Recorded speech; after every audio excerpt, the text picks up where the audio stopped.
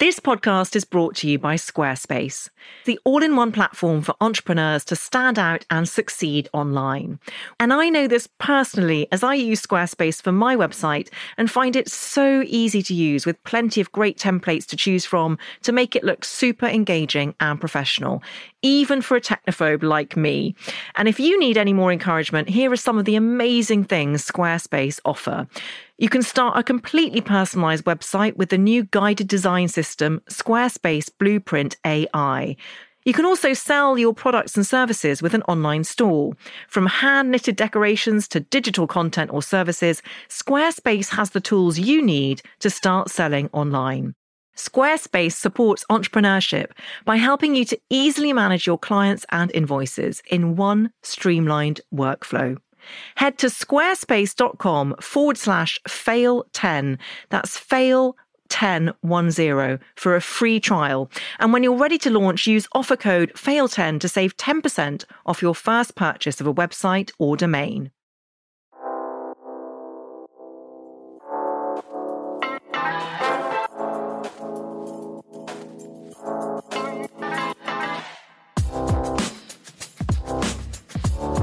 Hello and welcome to How to Fail with Elizabeth Day, the podcast that celebrates the things that haven't gone right. This is a podcast about learning from our mistakes and understanding that why we fail ultimately makes us stronger. Because learning how to fail in life actually means learning how to succeed better.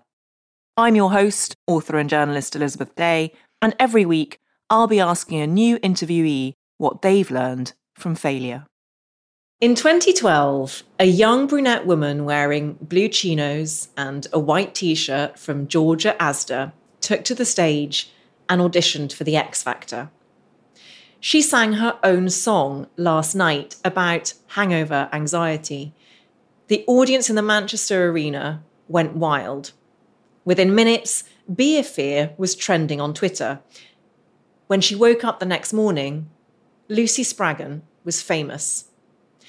Until that point, Spraggan had been making a living selling photographic portraits on the street during the day and gigging in the evenings.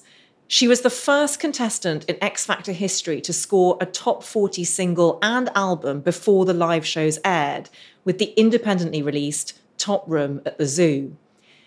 The X Factor would change her life forever, but not in the way you might expect. Spraggan has gone on to be a successful artist. Out of her 6 albums, 3 reached the top 10, the rest were in the top 20, and her 7th, Balance, is released next month. And yet, her journey has been difficult.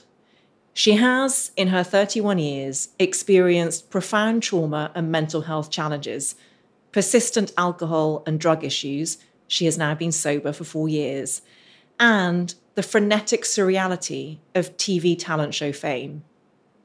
But throughout it all, her fearless ability to write things as they really feel and put those words to music has connected with millions. Now, Spraggan has written a book. Her memoir, Process, tells her story for the first time in her own words. It is searing, truthful, thoughtful, funny, and devastating. Whatever she went through in the writing and the living of it, the thing that strikes you most is Spraggan's ability to connect with others. It has perhaps been a longer journey to connect with herself. As she writes, "I sometimes feel like I have been trying to prove who I am my entire life."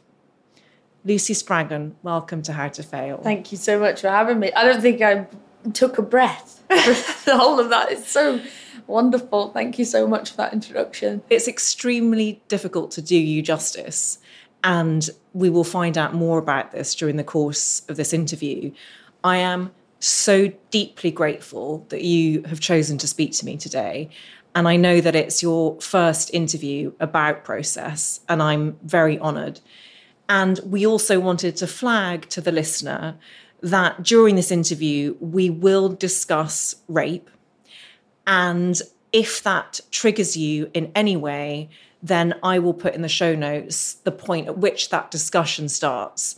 But we've also made a decision after chatting beforehand that when we reach that point, we will use the term sexual assault because you are profoundly aware of how that word can trigger others. Yes.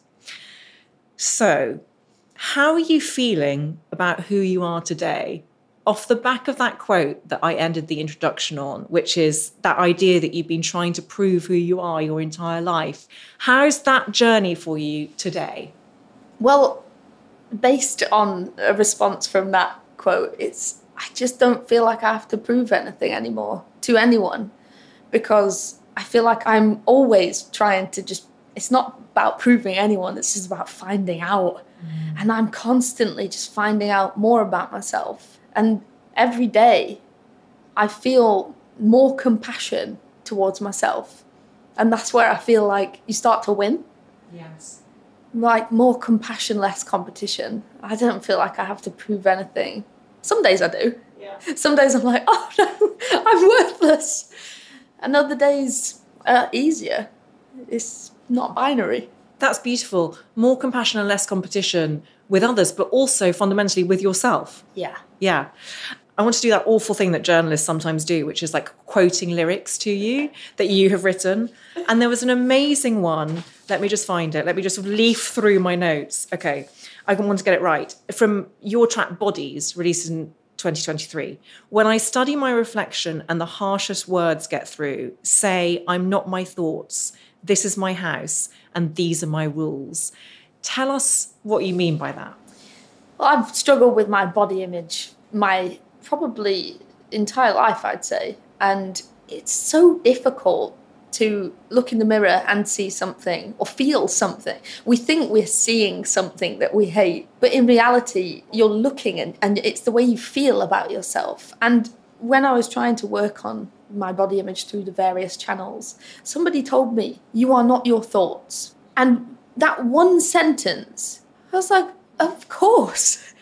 You walk along the street and your brain says, jump in front of that bus. And you're like, whoa, absolutely not. Where did that come from? You can do it with all the other thoughts too. You just have to remember that there are channels of your brain that aren't helpful. And so when I look in the mirror and I lift up my top, I have this mirror check-in obsession. I lift up my top and now I go, you better not be looking to see if you can see some abs. You better be looking at your stomach and about to say, thank you so much for your digestive, all of the beneficial things you do for me inside your stomach. It's just about changing my narrative, and I have to do it all the time. But I am not my thoughts. Yeah. I love that. And part of the structure of process, which I think you can tell I bloody loved, is that you write letters to your younger self, which I have always struggled with as a concept, although many a therapist has tried to make me do it, because it feels quite cringe. But you do it in an extraordinarily powerful way. How helpful was that in sorting through your self-thinking? I mean, writing the book for a start was the best thing I've ever done for getting answers about myself. I can link things directly from my childhood to things I do every day now. And I think, whoa, I didn't know that. But the letters to myself, it is cringy. Loads of stuff in therapy. What therapists leave out, right, is that it's all really cringy. There needs to be a book that says, by the way, the cringe is so normal. Like, oh, let me write a letter to myself. Horrible. Let me practice mindfulness in every... When I walked here, I was doing somatic breathing while I was walking along, really small movements with my hands. And I thought, if someone looks at me and thinks I look crazy, that's fine, because I'm being cringy in my own little world. But I realised how powerful that was when a friend of mine told me a piece of information about themselves. And they said, well, I don't feel anything about that. It was really traumatic for them as a child, but they were saying now, I don't feel anything about it. I feel completely numb to it. And I said, well, what about if that was your 10-year-old nephew or niece or whatever? And they said, well, I'd be outraged. I'd be disgusted. And I said, you are that child. Yeah. If you can just take your name and your face off the experience, the anger that you feel thinking about that child, you are that child. So that's where the compassion started for me. I started to think, well, I was that child. And even when I wasn't a child, last week, I've got to have compassion for the bad decisions I made last week or last year. I know I say compassion a lot, but... It's very powerful. I I want to get into your failures extremely quickly because they're so good and they provide so much of the starting point for any conversation I would want to have if I'd come up with my own list of questions. But before we do, I want to talk about you a little bit as a child, and I want you to tell me about Max. Yes. Well, I was Max. I don't ever remember being a little Lucy, really. And there's a few pictures here and there, but for the majority of time for my childhood, I was a little boy. I was called Max. And it wasn't that I wanted to be a little boy. I wasn't a tomboy. I was a boy. I was a boy. I was called Max. I went to the barbers with my brother. I climbed trees, not as a boy thing. I'm trying to think of all the... I wore boxer shorts. Yes. And it wasn't that I was ever pretending to be anything. I was living my most authentic self. I was a boy. There's a story in the book about where my school friends heard that my name was Lucy. And they were like, Max's real name is Lucy. We need to find out. We need to do our digging, our investigation. In the playground, they came up to me and said, we've heard that you're a girl. And me, little Max, was like, no, I'm not. I talk about knowing. And we all know about knowing. When you know something about yourself, whether society deems it true or not, you know it. And that's all that matters. And I said, well, I'll prove it to you. I'll prove to you that I'm a boy. And so I stood there and I unbuttoned my trousers and everyone was staring at me and I pulled my trousers down and I had my boxer shorts on. And all the little boys went, oh yeah, see? We knew you were a boy. And the simplicity of that, yes, is what we lose as we get older. You are who you say you are. You are actually who you are. I still believe that now. I was a little boy. I was a little boy until puberty. And back at the turn of the millennium, there weren't the options that we have today. And people really struggled to get their head around the fact that if that was an option today, I'd have loved to still be Max.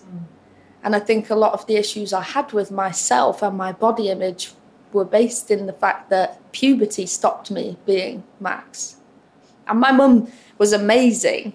My mum said, okay, Max, I'll call school, tell them that you're Max. You wear the boxers, you go get short back sides, you're Max. And that's all I needed. It's all I ever needed. Had I decided to stay Max, she'd have said, absolutely. And the power in that is such a privilege. And I know it's difficult for people to understand because you'd look at me and think, oh, there's a woman, blonde hair. I've got fake boobs, actually. And Max would never have believed that.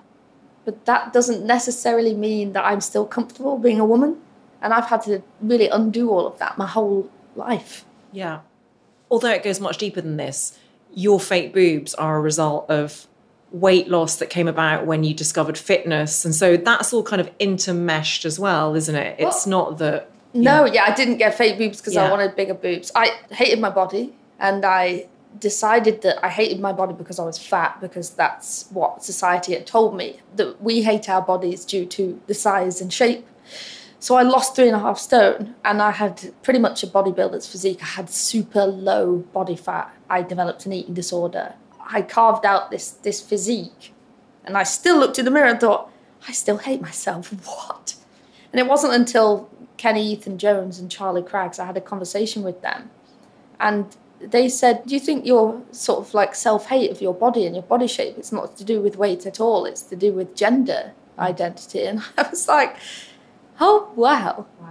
I'd never even thought about that. And I'd had my boobs done at that point because when I had such low body fat, my body ate every piece of tissue on my body, including my boobs. And I was left with grade 3 ptosis of the breast, which means they're completely flat. And when I went to the surgeons, I thought, I might just have top surgery. That didn't even cross my mind. That's not what cis women really think. No one said anything because you know what? My family would have just, and my friends would have been like, yeah, cool. Do what makes you happy. It's such a privilege. My sister, my mum my sister said, oh yeah, we had this conversation that if you transitioned to Max now, none of us would be surprised. Do you miss Max now? Do you feel that he's still with you or is you? Or...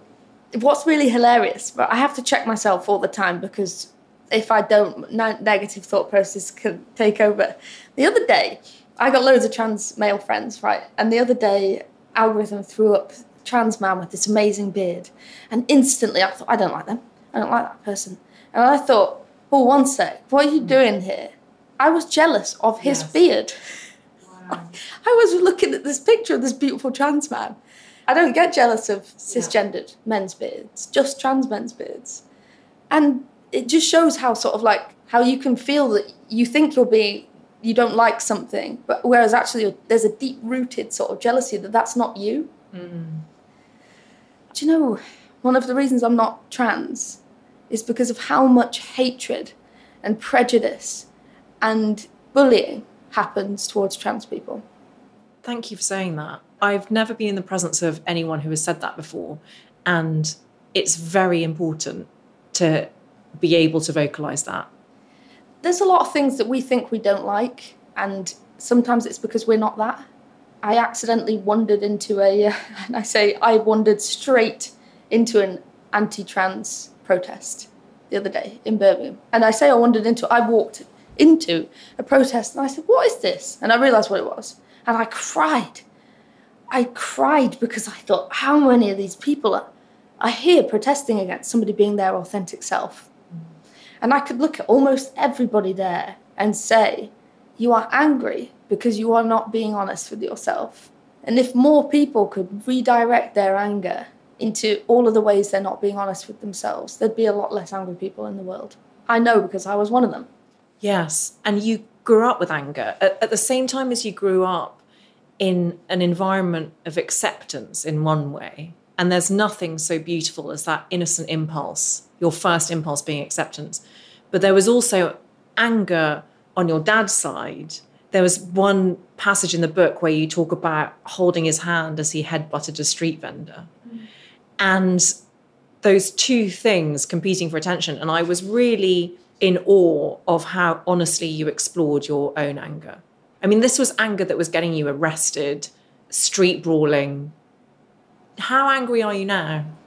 I realised, and actually this is through the absolute privilege that is therapy, that it's a lot easier to be angry than it is to be sad. And often our like reactive and impulsive feelings are rooted elsewhere. And I talk about in the book about generational trauma, because people say it all the time, and I thought, what does that mean? And I realised that my anger was actually rooted in sadness. But it's so much easier to throw a table than it is to sit and cry. Nobody wants to sit and cry. Sometimes I'm angry, but again, I have to check myself and say, come on, what are you really? Are you sad? Are you scared? Sometimes I'm really scared, and that makes me angry. I become hypervigilant because I'm so scared. That comes out of anger. But the thing with generational trauma is, like, I watched someone be angry, I watched them be violent, and then I demonstrated that. And I, at the same time, have compassion for my father's anger because I don't know where that came from. He may well have watched his father or his father's father. The aggression and the anger, the rage that I walked around with might have spanned 100 years. We don't know.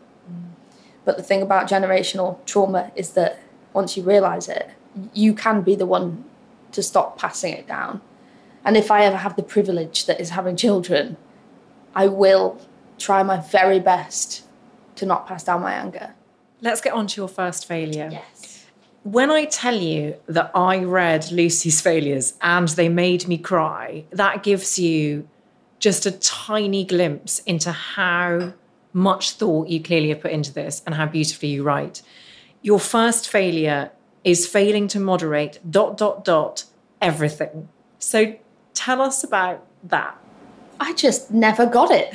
I never got the memo that you could just not do everything to your absolute fullest.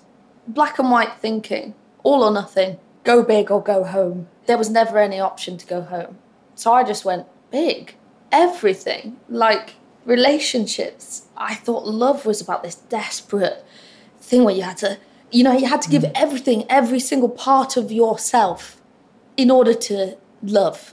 And I thought when I started to learn about fitness, I ran for the first time. 6 weeks later, I ran a 10K. And then 6 weeks after that, I did my first half marathon. Insane.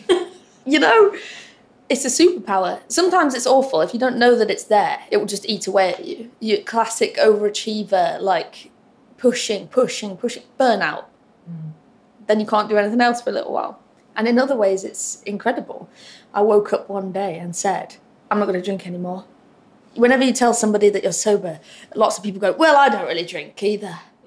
I only have a cup. Oh my God, all the time. What a stupid response. All the time with this. I only have a couple of glasses of wine a week. And I'm like, yes.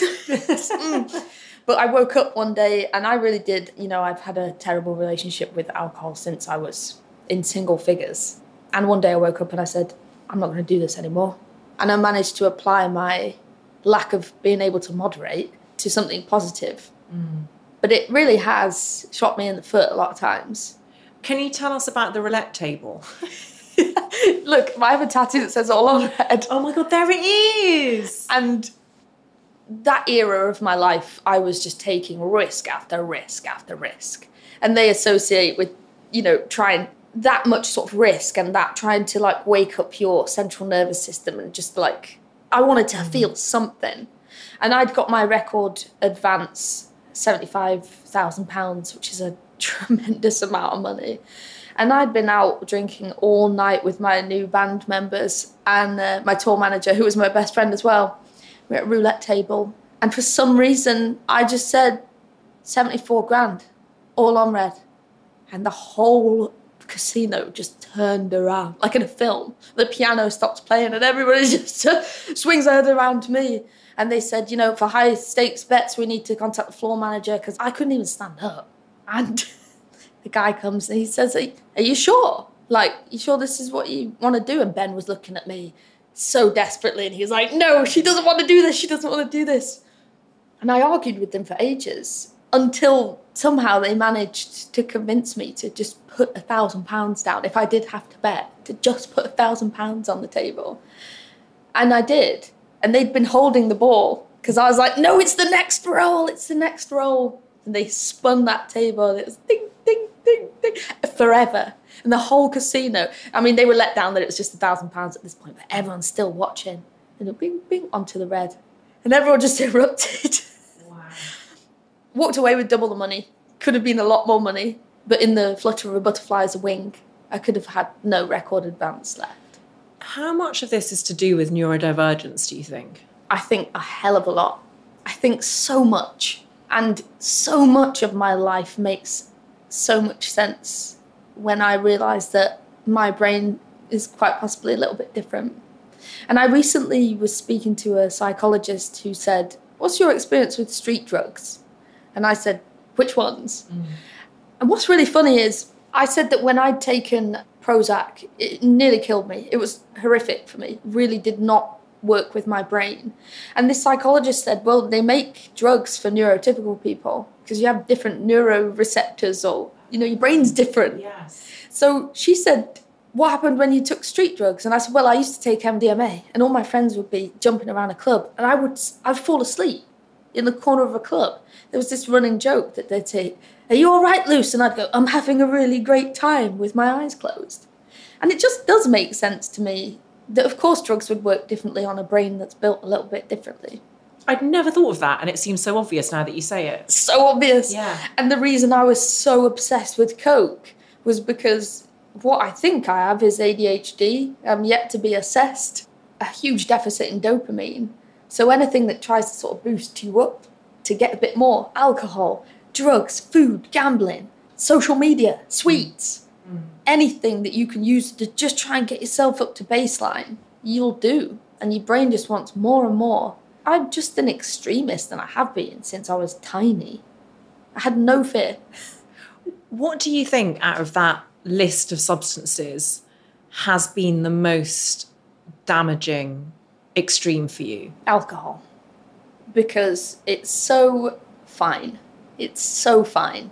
And if we just discovered alcohol, the thing is, I'm not an anti-alcohol person. I'm not. Lots of my friends still drink. But it broke me in so many ways. And it wasn't until I got sober that I really had to deal with myself. I had to really sit down and say, oh, okay, you're going to have to do some work. Because alcohol just covered everything up. I'm just going to take the edge off. have a glass of wine and the problems feel like they're gone, but they're not. It's so dangerous. It's so dangerous, and it's so fine for us to do. If they discovered alcohol now, I'm sure they'd say, this is illegal.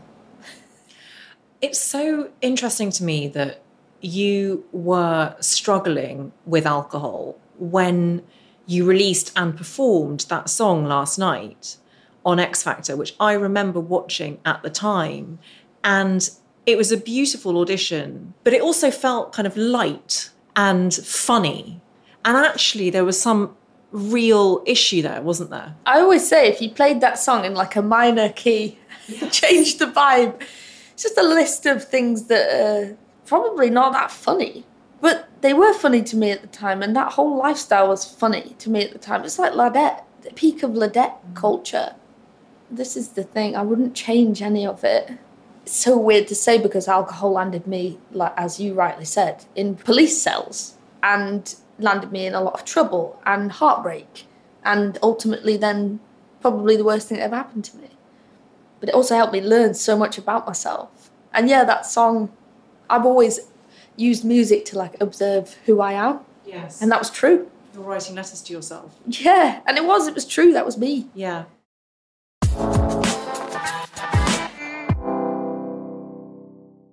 We're living in an era of information overload. We've more knowledge than ever before. But what do we do with it all? Notion is a place where any team can write, plan, organise and rediscover the joy of play. It's a workspace designed not just for making progress, but for getting inspired. Notion is the AI-powered workspace where the everyday takes care of itself. Meetings have summaries, docs find themselves, and every question has an answer because Notion AI turns knowledge into action. And I know that myself because I once asked it to write an introduction for a How to Fail episode. And I have to say, it was so helpful and so convincing. Try Notion for free when you go to notion.com/fail.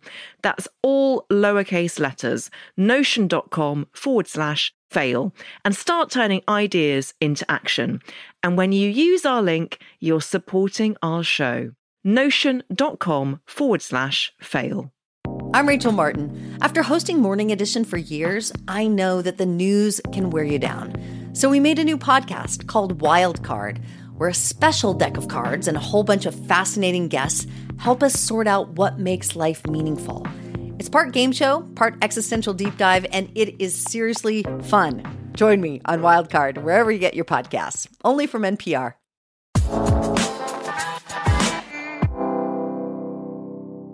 From last night to one of the most visceral passages in the book is when you are driving in the car and you find yourself not wanting to live anymore. Yeah. And your dog Steve is next to you. Can you tell us what happened?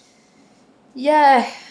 In 2014, I had reached this part of my life where everything was dangerous. I couldn't be alone because I knew as soon as I was alone, my thoughts just completely swarmed me. They'd completely take over and my thoughts were not positive. And one of the ways I tried to avoid my thoughts was with drugs and alcohol. And after a big bender with a friend of mine, I found myself on my own and I knew it.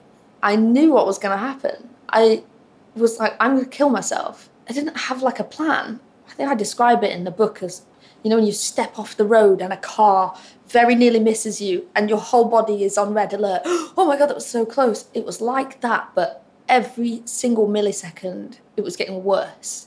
And I've never experienced anything like it. And I got in my car and I was hysterical.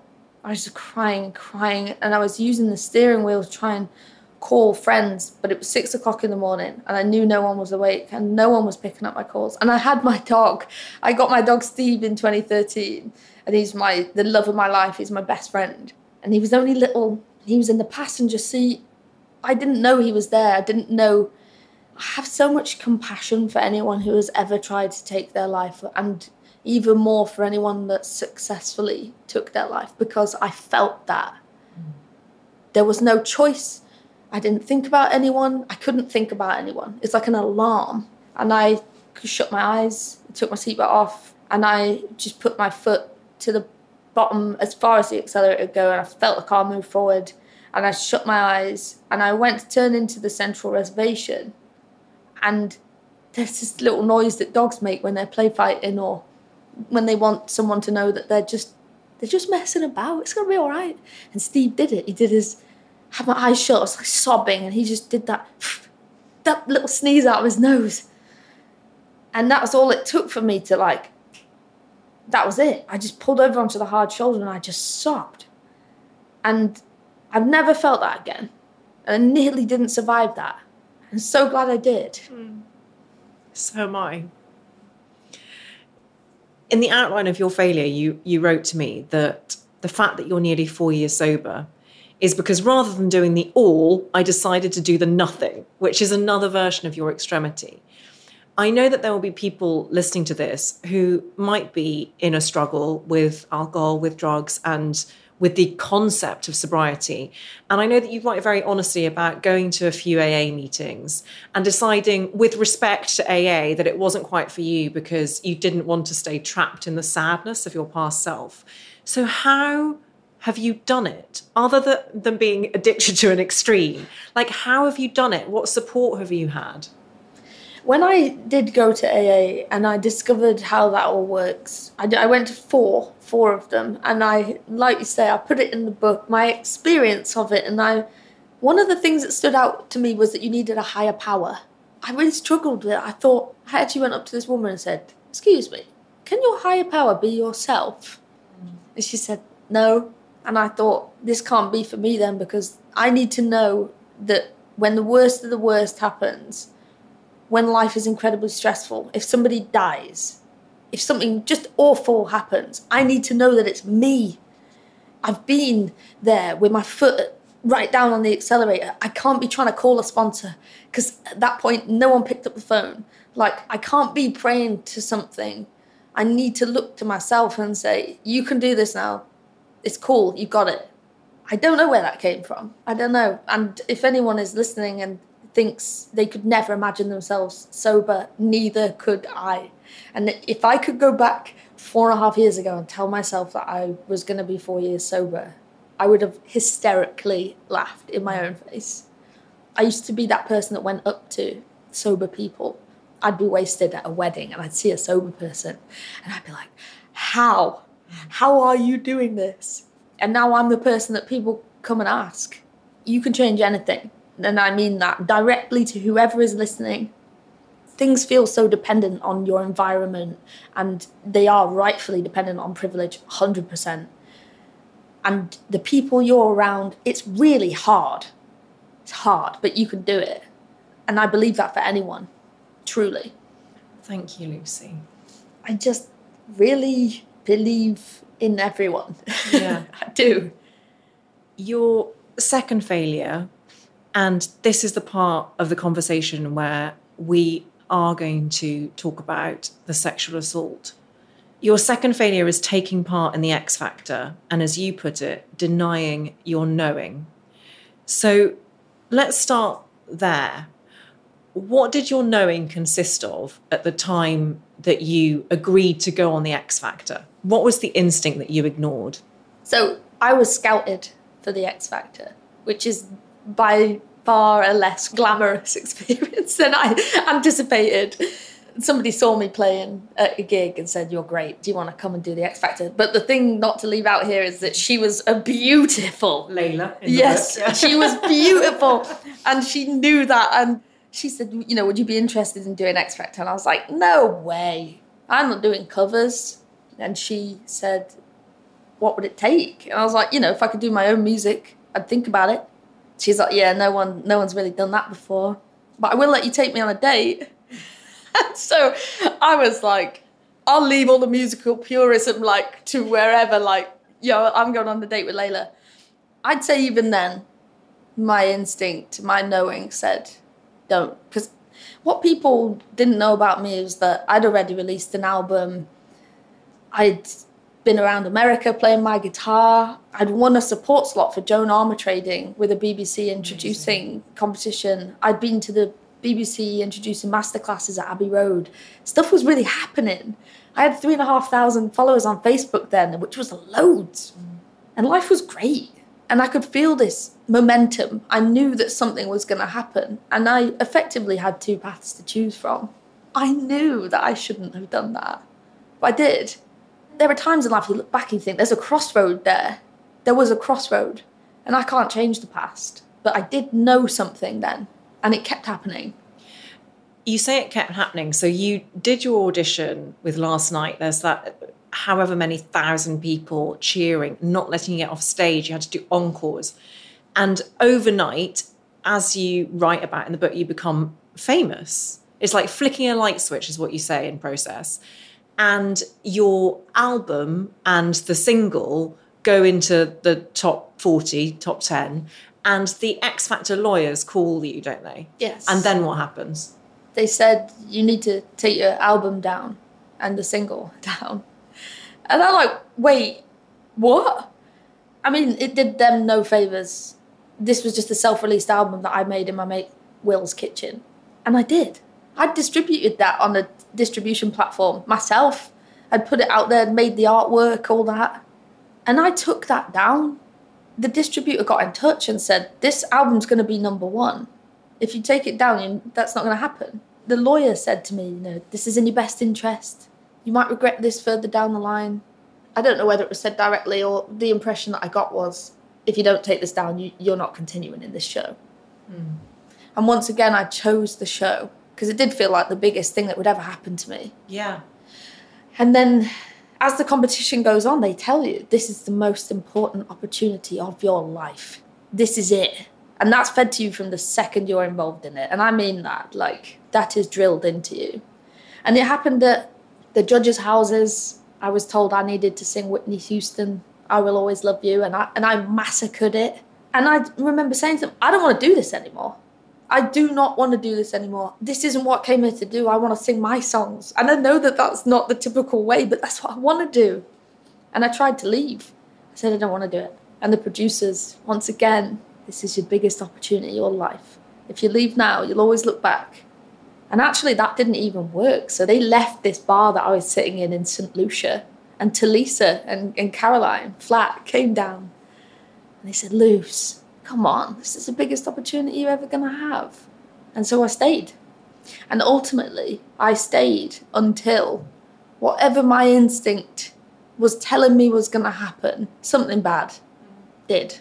So you get through judges' houses, and what happened subsequently would have repercussions for the rest of your life. And this is the point that we are going to start talking about the sexual assault that you survived. But before we do, I would really like to ask you why that terminology is important to you. I have struggled, as with many victims of rape, with the word rape.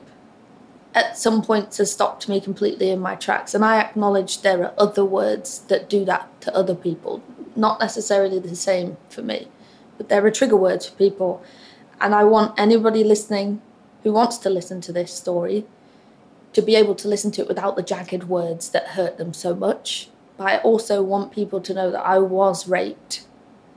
And I don't want to undermine the severity of what happened to me by using a more sensitive phrase. Mm-hmm. But I want to use a more sensitive phrase to protect the people that have been through the same thing that I have. And that's what we're going to do. You become very good friends with Rylan, former How to Fail guest. And you two are quite mischievous together in the most lovely way. And you will go out of an evening and have a few too many drinks, and the tabloids love it. And at that stage, all of the X Factor contestants have been put up in the Corinthia Hotel in London. And then you and Rylan are moved. And then what happens, Lucy? So Rylan and I were moved into another hotel without any security. So all of the contestants had a 24-hour security guard at the Corinthia. The thing is, when you're on a show like that, the public see a caricature of you. The production pick out little parts about people that people love, and they emphasise them. And for me and Rylan, it is that we were these, if there was authority, we'd say, nah, and go and do our own thing. And people loved that, so we did it more. And we don't know whether it actually was the Corinthia that requested we leave or whether it was a look. Those two are being chucked out of a swanky hotel. They put us in a different hotel, and upcoming that week was the Halloween week. It was Ryland's birthday party, which was at Mahiki in West London. And everybody was there. Nicole Scherzinger was there. I mean, Nicole Scherzinger was there. That's all I can really say to you. It was amazing. There wasn't like anywhere I'd ever been. And everybody was drunk. When I say everybody, I mean like everyone. The runners were drunk. The celebrities were drunk. We were drunk. And it's a part in my book. I spoke to one of the runners recently who was party to everything that I'm about to explain. And she and another runner were the only sober people there. And during that party, she turned to the other person and said, someone's going to get hurt. And it turned out that that was me. I don't remember leaving the club. I don't remember much about being in there. The alcohol's free. When you've grown up around not very much, anything that's free you will just rinse. And I was bundled into a taxi. I was taken to a hotel by the runner. The runner couldn't lift me up on my own. So on the way up, one of the hotel porters offered to help. So under one arm is a porter, under the other arm is a runner. And I was taken up and chucked onto my bed. I don't remember any of this. This is what I know now. I was wearing a pumpkin. And because it was a Halloween party, we'd been given these costumes. So I just envisioned that. Later that night, Ryland came home from his own party. I say home. He came back to the hotel from his own party. He'd been drinking all night. And something told him to go and check on me. And I would not, you know what, I would have not done the same for him. I'd have just gone to bed. And Ryland, sweet Ryland, came to my room, and as he came to check on me, he pushed the door, and the door opened, and he realised that the door had been put on the latch. You have those little metal latches in hotels, and that had been put across. And so he pushed the door and thought, that's strange. Walked up to me, took my pumpkin costume off. I wasn't responsive, so he checked my pulse, made sure I was breathing, and took me in. And most importantly, Ryland took the latch off, he moved it, and he shut the door. I know now that the next person to let themselves into that room was the hotel porter, who had been the person to leave the latch across because his intention was to come back to my room and to rape me. And that's what he did. And because Ryland had whatever it was, knowing to come back and check just that I was okay, that I was safe. The next morning, I woke up and I went into complete autopilot. Like, I just went about the beginning of that day as if nothing had happened. And I knew something was terribly wrong. And I told Ryland. And that I didn't know what had happened at that point. I just said, I can't even really remember what I said. And Ryland took charge. He absolutely took charge. And later that day, when the police had been called and Ryland had just been this incredible leader, calm, rational leader who just saved the day, they told me the hotel porter was in custody. And had Ryland not have come to shut that door, there would not have been that traceable key card that gave all the evidence to arrest this man. And I mean, there's so much more to add to this story, and it's all out there now, like you've read it. But when I think about the chain of events in long form, I look at it and I'm just like, this was such a failure on so many levels. But that is what happened. And I've protected my right to anonymity for the last decade because I had no other choice. I couldn't have talked about this before sobriety, before healing, before that compassion that I've found for myself, because I was so ashamed for 10 years. I cannot find the words. All I can say is, I'm so sorry that happened to you, and that feels too little, far too little. And I'm so in awe of you for surviving and for talking about something that goes beyond the level of normal pain. Thank you for your strength in telling us about that. The criminal who did this was put behind bars for 10 years. Well, I actually found out on Saturday that he only served 4. And he was deported immediately. He was sentenced to 10 years, but was supposed to be deported immediately. I found out last week that he was in the country for 3 months. I don't know where. So I'm still discovering things about what happened to me. So much more so after writing this book. I had so many questions, and I'm getting them answered now. And there's still moments where it's like, ouch. Like that was a moment, because I have been in prison for a decade. Every time somebody said to me, "Are you that girl off X Factor?" My name, my face became synonymous with the X Factor. And those words to me were synonymous with my sexual assault. Yes. And I was plucked from the biggest moment of my life. You know, everyone thought, this is the biggest thing you'll ever do. I got plucked out of that in the most traumatic fashion. And I didn't really understand the gravity of that until I wrote this book. I didn't grieve for the opportunities that I lost. That was stolen from you. Yeah. The X Factor said that you had to withdraw from the following week's competition because of illness. And then the message was put out that you had decided to quit. Yeah. What actually happened? How much care were the X Factor producers and ITV as a whole, how much care were they showing you? I was a corporate problem. We as contestants were corporate commodities. From the beginning, in my opinion, were not treated well. We were so tired. We were exhausted. We were drunk. We were stupid. We were just so tired all the time. We were controlled. You didn't see your family. We staged an escape once, Rylan and I. We took everybody, all the contestants, we ran up to Nelson's column, and do you know what we did? We sort of went, we'll have to go back. Because that's what happens if you're being controlled. You go back. But at that time, I was told, initially they said, what do you want to do?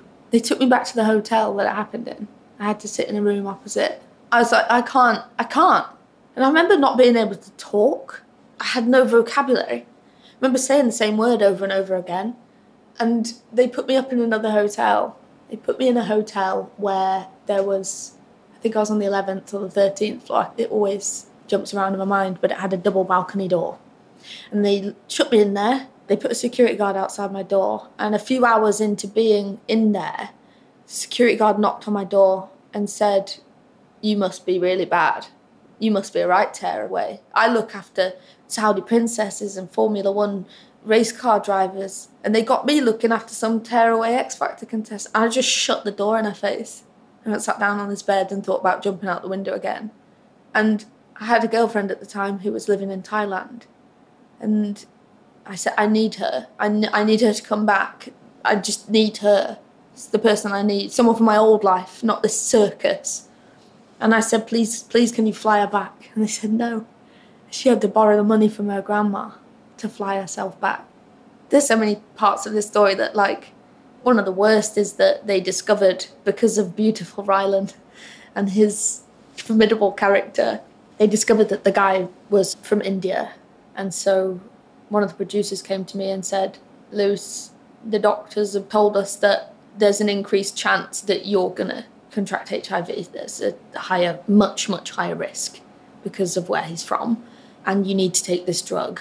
Well, they didn't say you need to take, they said, you can take this drug, PEP, and it will shut down your immune system. I don't even know the science, but you're less likely to contract HIV. They said it also makes you really ill, really unwell. So almost like the Matrix with the blue pill and the red pill. They were literally holding their hands out and saying, like, take this pill and you might not get HIV, or don't take it and you'll be well enough to carry on with the show. And at this point, I've been so conditioned that this is my one chance. This is, if I fail now, I fail forever. I will never get this again. And I said to the producer, no thanks. I'm going to carry on with the show. Lucy, I'm so sorry. And the part that makes me sad about that is how let down I was. I just feel sorry for myself. Yeah. And I wish I could have just marched in and said, don't worry, we're going to take you somewhere. You don't have to worry about anything. They asked me within days, what are we going to say, Lucy? I was like, I don't know. And I said, just tell everyone what happened. But that wasn't actually what they were expecting. So do you know what the next thing that happened? Talisa turned up. And just like on the beach, she coached me, Luce, I don't think you should say this now. And I have nothing to hold against Talisa. I think she's excellent. She's just another young woman trying to extend her moment to shine. And that was exploited. And in my exploitation, I see everybody else's. You were 21. Yeah.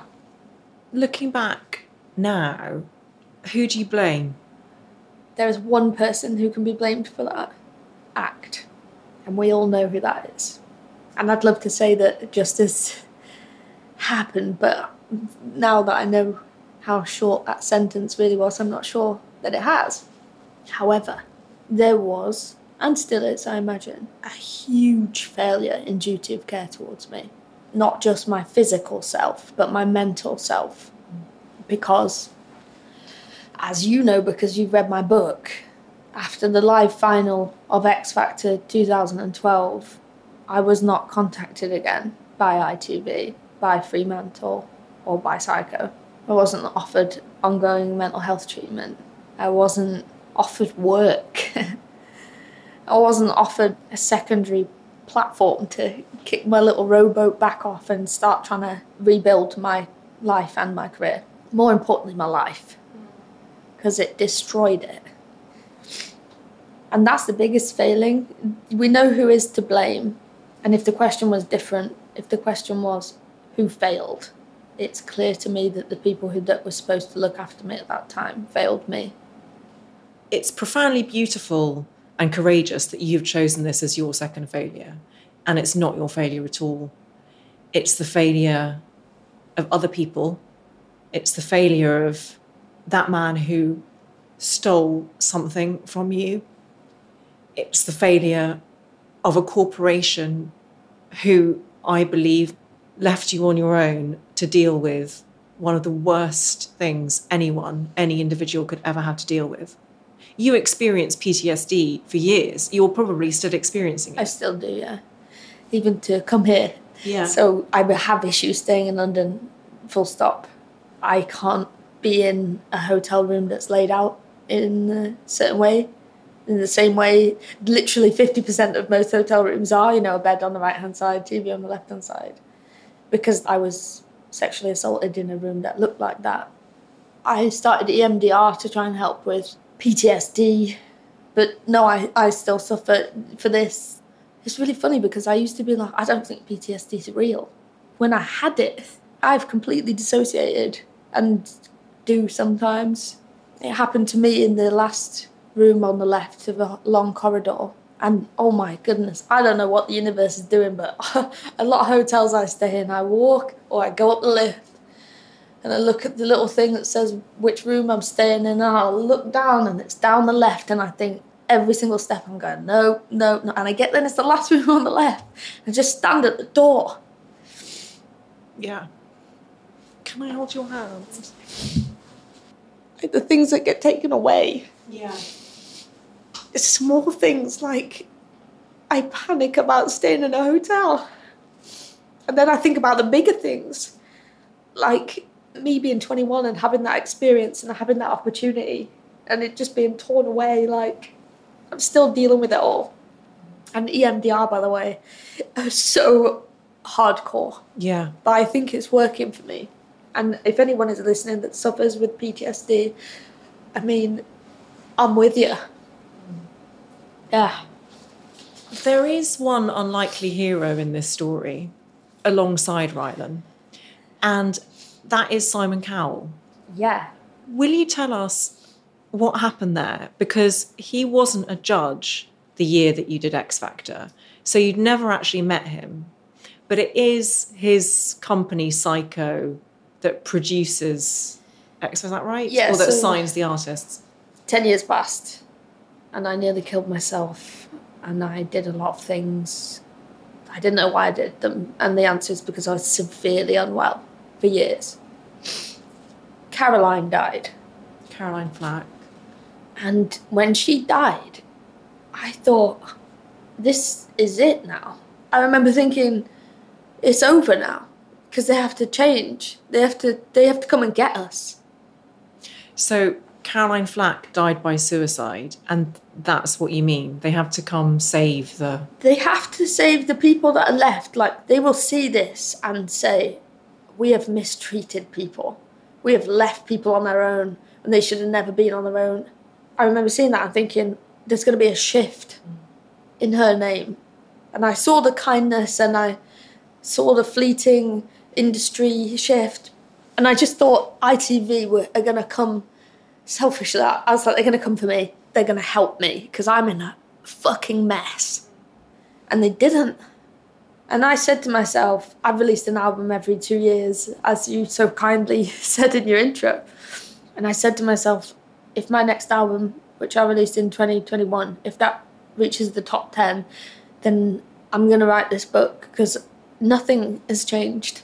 And I want to change it. I want to be a change maker. Like, I can't sit here and watch anyone else die. I can't die. So I wrote this book. And when I started writing this book, it wasn't a book. It was just like this charged, angry, like, letter. It was me just being like, why did this happen? And as you know, you can't write a book that's a question. You can only write a book that's like, I know the answer, so here's where I'm going to start. And so I wrote a letter, and it was a letter that said, tell me what has happened. And I sent it to ITV, I sent it to Fremantle, I sent it to Simon Cowell, I sent it to Sony. And you know, when I did, I've heard so many horror stories, conspiracy theories about upsetting the apple cart. And I said to my friends, I just sent this letter that says I'm writing a memoir and I'm going to tell everyone what's happened, including the way they treated me. And I said, if you find me full of drugs, if you find me full of alcohol behind the car that's in a ditch and I'm dead, that was not me. And do you know what's mad? I have been warned since by friends in the industry to say, be careful, just be careful.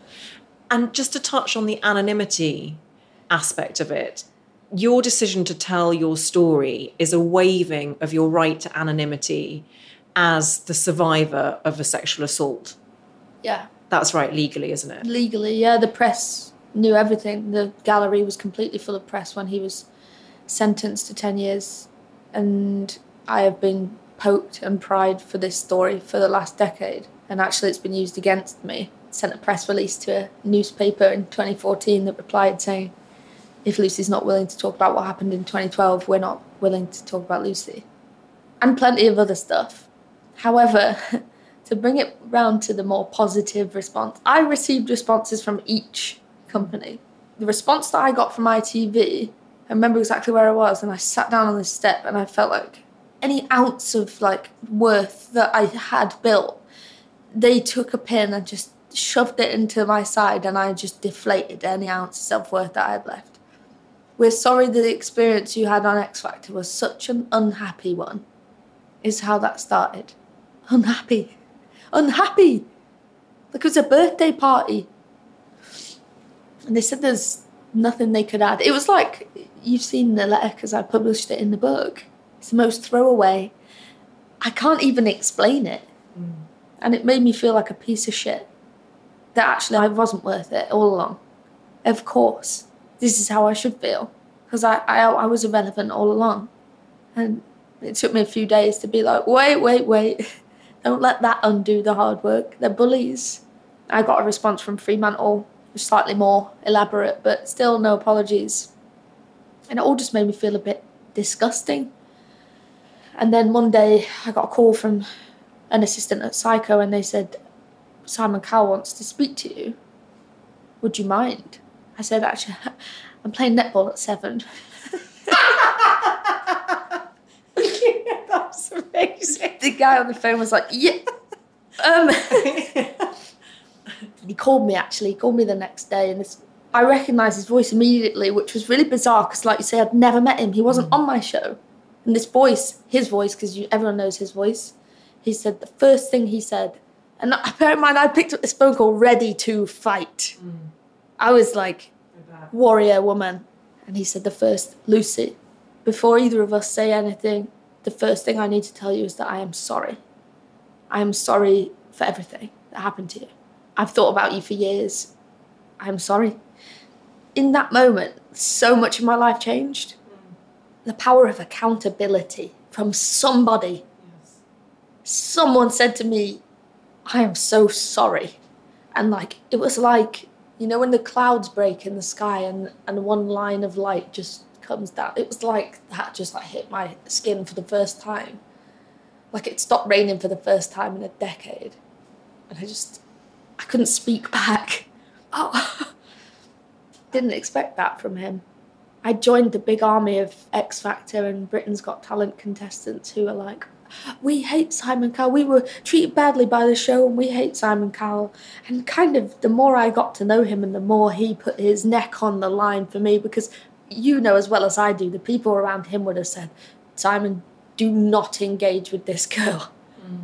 This is bad news. And I know it's his decision to call me. And all I wanted all along was to be treated like a human being. And he was the only one that did that. You say he's like family to you now? Yeah. And it's so confusing to me because I see the realness in him. He's one of the most famous people on the planet, right? And even when he said hello, and I thought, oh my God, that's Simon Cowell. And I don't really care for superstars. I've walked down the street with him plenty of times and it's hilarious because there are near car accidents. It's beep, beep, Simon, Simon, Simon. Everybody, there's not a person that walks past him that doesn't recognise him. I was famous, like light switch famous, for a brief period of time. It's one of the most traumatic experiences of my life. He's had that for years. And then we started talking about stuff a lot deeper than X Factor. We started talking about each other's brains and thought processes and love and empathy and vulnerability. And I just was like, oh, you're a human being. And I hated you. I didn't hate you. And I think the conspiracy for me is that we're supposed to. We're not supposed to hate the corporate company that treated us like a corporate commodity because they rely on these shows being huge so they can make money from advertisements. The celebrity judge, those guys are getting paid regardless of how many viewers there are. But we hate them. And do you know what's really funny? It wasn't until writing this book I thought, why do all these extraordinary things happen to me? And I've realised, I think, it's because I am supposed to tell stories. Yes. I am hoping now that the things stop. I'm saying to the universe, that's enough. Yeah. And this sounds really strange. It's a privilege to tell this story. It's such a privilege to hear it. And it is such a powerful talent that you have to stare the truth down, to stare it in the face and to convey it in your stories. And that you haven't lost that. No matter what you've gone through, you've never lost that. It's a superpower. I'm so grateful for its existence. It's like you are a bonfire of clarity and you're exactly who we need. And I'm so proud of you for telling your story. I can only begin to imagine the amount of strength and resilience that took and how many times you might have wanted to stop and turn back and do it all over again. And yet here you sit, Lucy Spraggan, just ineffably, powerfully yourself. And no one has taken that from you. What could ITV have done to make it better? And what should they be doing now? And are they failing? Well, I can't change anything in my past. I can't change anything that's happened. It's done. I couldn't tell you what should have been provided for me at the time because I don't know how it would have panned out. Yeah. That happened. It was bad. Moving forward, funnily enough, I'm an expert. The other day, I was thinking, what am I an expert in? I'm an expert in being a contestant on a reality TV show. What I would like to see from this. What I would like to be a change maker. I want to build. I am not interested in tearing anyone down or anything down. I am interested in building on what we have. Mm-hmm. It's my belief that when a reality TV production is created, there is a budget. There should be a nominated percentage of the gross budget that is taken and put into a mental health pension fund for anybody involved in the production of that reality TV show, from runners to contestants to producers to anybody. All it means is that for the rest of their lives, there is a resource, there is a mental health resource for all of those people to go to, whether or not there's a system that deems whether they can access it, whether it's appropriate, just needs to be there. Great idea. If ITV need an expert to come and tell them, I know 12 every year who are on a massive show who can tell you how to make life better for those people. And I believe that this mental health pension as an industry standard should be available historically, because mine was not the only life that was ruined. And I say ruined. I'm so privileged to have had a music career. Yeah, when people come to me and they say, are you that girl off X Factor? Which I changed every single thing about myself in order to not be recognised. I look like a different person, I know that. My friends who have had to go back to their jobs, who have people come up to them every day and remind them what was. Are you that bloke off there? That's hard too. It's really hard. And in terms of just having a bit more compassion for everybody, what I want ITV to know is that we are not corporate problems. I needed somebody to call me and say, I got you. What do you need? And I actually, what's funny, when Simon said, what do you need? I said, nothing. You just did it. This was it. Acknowledgement. Yeah. As a person. I know so many people who need it. What do you think of, I sit before you as someone who is a willing consumer of reality TV, and I've spoken a lot about my love for reality TV as a viewer, less so the talent contest side of things, but what do you say to viewers of these programmes? Should we stop watching them? Oh, and here's the point where I say I want to build.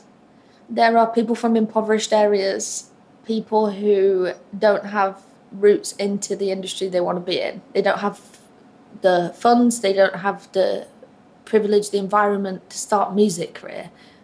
I know plenty of people like that who made their careers on a platform like The X Factor, Britain's Got Talent, Love Island. We need those, because actually it's kind of a class thing, is that how are you going to find your way into the industry if you haven't got those platforms? We need them. We do. And the viewers are doing nothing wrong. We need to protect those people. We need to build on the shows. We need to say, what's going wrong? And how do we prevent it from getting worse? Actually, how do we make it better so that everybody can have their cake and eat it? We can all watch the shows. We can partake in the shows. And it's funny because everyone says the same thing to me. Well, you know what you were getting into. How could you? But here's the thing about life, is you never know. You never really truly know. And it's the same for any reality TV show. And I think a very, very basic start point would be to offer everybody the help that they need. Fame is unbelievably bizarre. It's a phenomenon. We're not, as humans, we're not designed to actually experience it. So we need something to counter when you become famous. I remember putting the Hunger Games on, and when they met the survivors of the Hunger Games and they were explaining to them, and I thought, I can't watch this. I can't watch any more of this. Too close to life. Yeah, absolutely. I couldn't watch it. Because actually, when you go on a show like that, you should have an old hat come and tell you what you're getting into. A mental health pension fund is a superb idea, but listening to Lucy Spraggan is also something that I just recommend anyone with any interest, not only in reality television, but the human condition and the spirit of survival. Thank you, thank you, thank you for talking about that. Thank you for allowing me to. There's one more failure. Yeah. Your third failure is believing everyone. Everyone. Okay, so tell us what you mean by that. Quite literally, you believed everyone from the day you were born. Believe everyone. I believed her. I have always felt like I've had really good intentions. Like, even when I've done things that weren't good, They started off as this like blind intention. I thought everyone really knew what they were talking about. And I just believed everyone. And when I sent these off, I thought maybe it should have been that I never questioned anyone. But no, because I did question people and they'd give me an answer and I believed the answer as well. I don't know. I said when I wrote the answers, I don't know if it was like toxic optimism or neurodivergence or the way I was parented that made me believe everyone. But I just did. And it kind of plays into the failure of being on the show because they were saying, this is your biggest opportunity. And I was like, oh yeah. And it wasn't. It wasn't. You know, the biggest opportunity of your life is whatever you want it to be. It's waking up and getting out of bed. Or it's going on a walk with your dog. It might be playing to Glastonbury. But don't let anyone ever convince you something. You're knowing, whether it's buried beneath grams and grams of whatever drug you choose, or whether it's buried beneath pints or cakes or whatever it is that you do. It is there. And you could tap into it. And it's fucking hard. And sometimes it tricks you. You've got to always question yourself. And question everybody else too. I still believe people are good, right? Even though there's been a few demonstrations of the fact that some people aren't. I still believe for the majority we're good. But just check that sometimes. I think where it comes from is your purity, like the purity of your vision and of your truth. It strikes me that truth is the most important thing for you. I don't know if that's going too far, but like it feels like, and also the truth is such a heavy thing to see all of the time that, to my mind, no wonder sometimes you had to rely on the crutch of drugs or alcohol, because it's just such a heavy thing to see all of the time. You're actually seeing. It's so funny that you say that, because I actually really struggle, like walking down the street with my girlfriend. She's gorgeous and she's really tall and blonde and just beautiful. I obviously think she's gorgeous. And I see men being really disgusting sometimes. And I try to like frame it in a different way. Like you were saying then, I see it, right? Yeah. And I know that it's the truth and I actually know the intention behind it. And it's like, oh no! Yeah. I hate that. And it makes me angry. That's another time when I feel like, oh no! Because I try to lie about it in my head. And like, oh no, he's just doing this. Or It's like X-ray vision. yeah, and I do see things for what they are. Yeah. And I imagine you also have an extremely strong protective impulse for yourself, for like younger Lucy, but also for the people around you because of what you've experienced. So put those two things together, that's a very powerful headspace to be in. I've really struggled with hypervigilance. Yeah. Really. And I started proper fighting mixed martial arts a couple of years ago, and I boxed for a while. And doing jiu-jitsu, having men in my guard, you know, they're lying on top of them between my legs, at first was unbelievably difficult. Yeah. You know, like it took my breath away. Oh my God. Oh my God. I remember being flattened by somebody and just panicking. I had to reassure myself, you know, you're good, don't worry about it.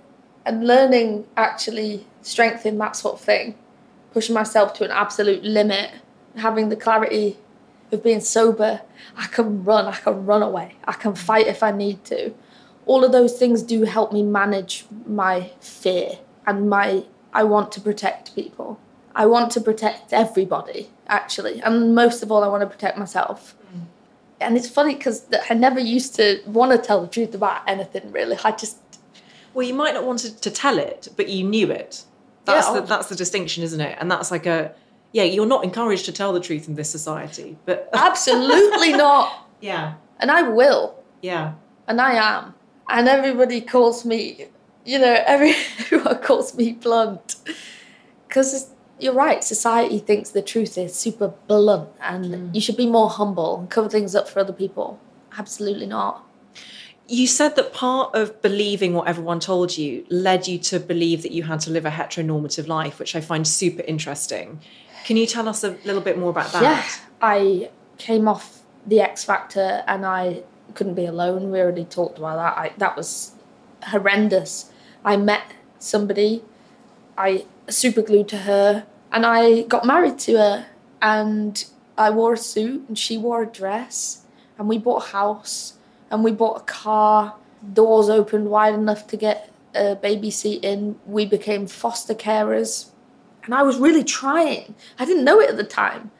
I read this book called Queer Intentions. I think it's by Amelia Abraham. Yes, from Vice. And I'd never even heard of the term heteronormative.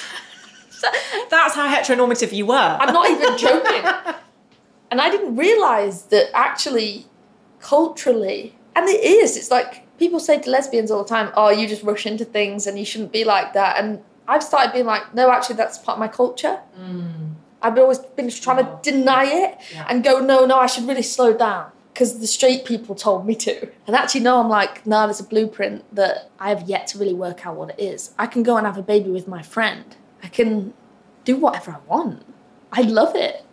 And I read queer literature now because Laura Kay's Wild Things is just about a group of queer friends who move in together in this house.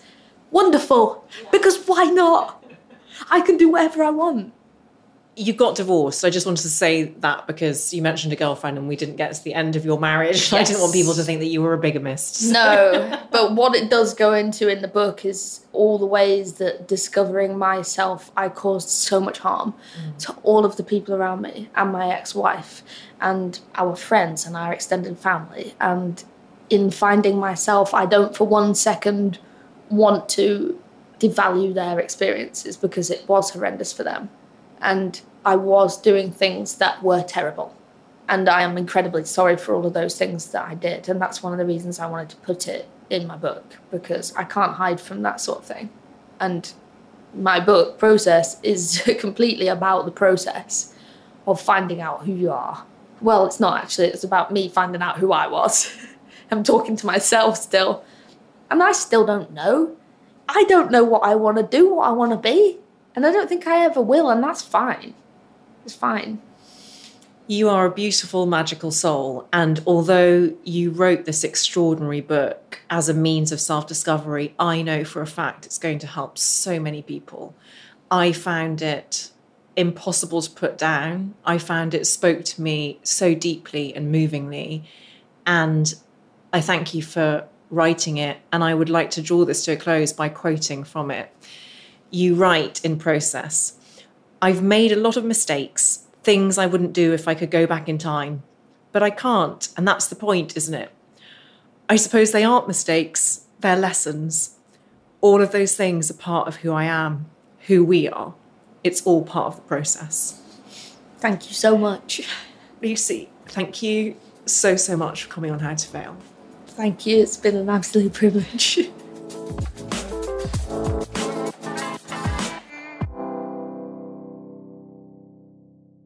If you enjoyed this episode of How to Fail with Elizabeth Day, I would so appreciate it if you could rate, review and subscribe.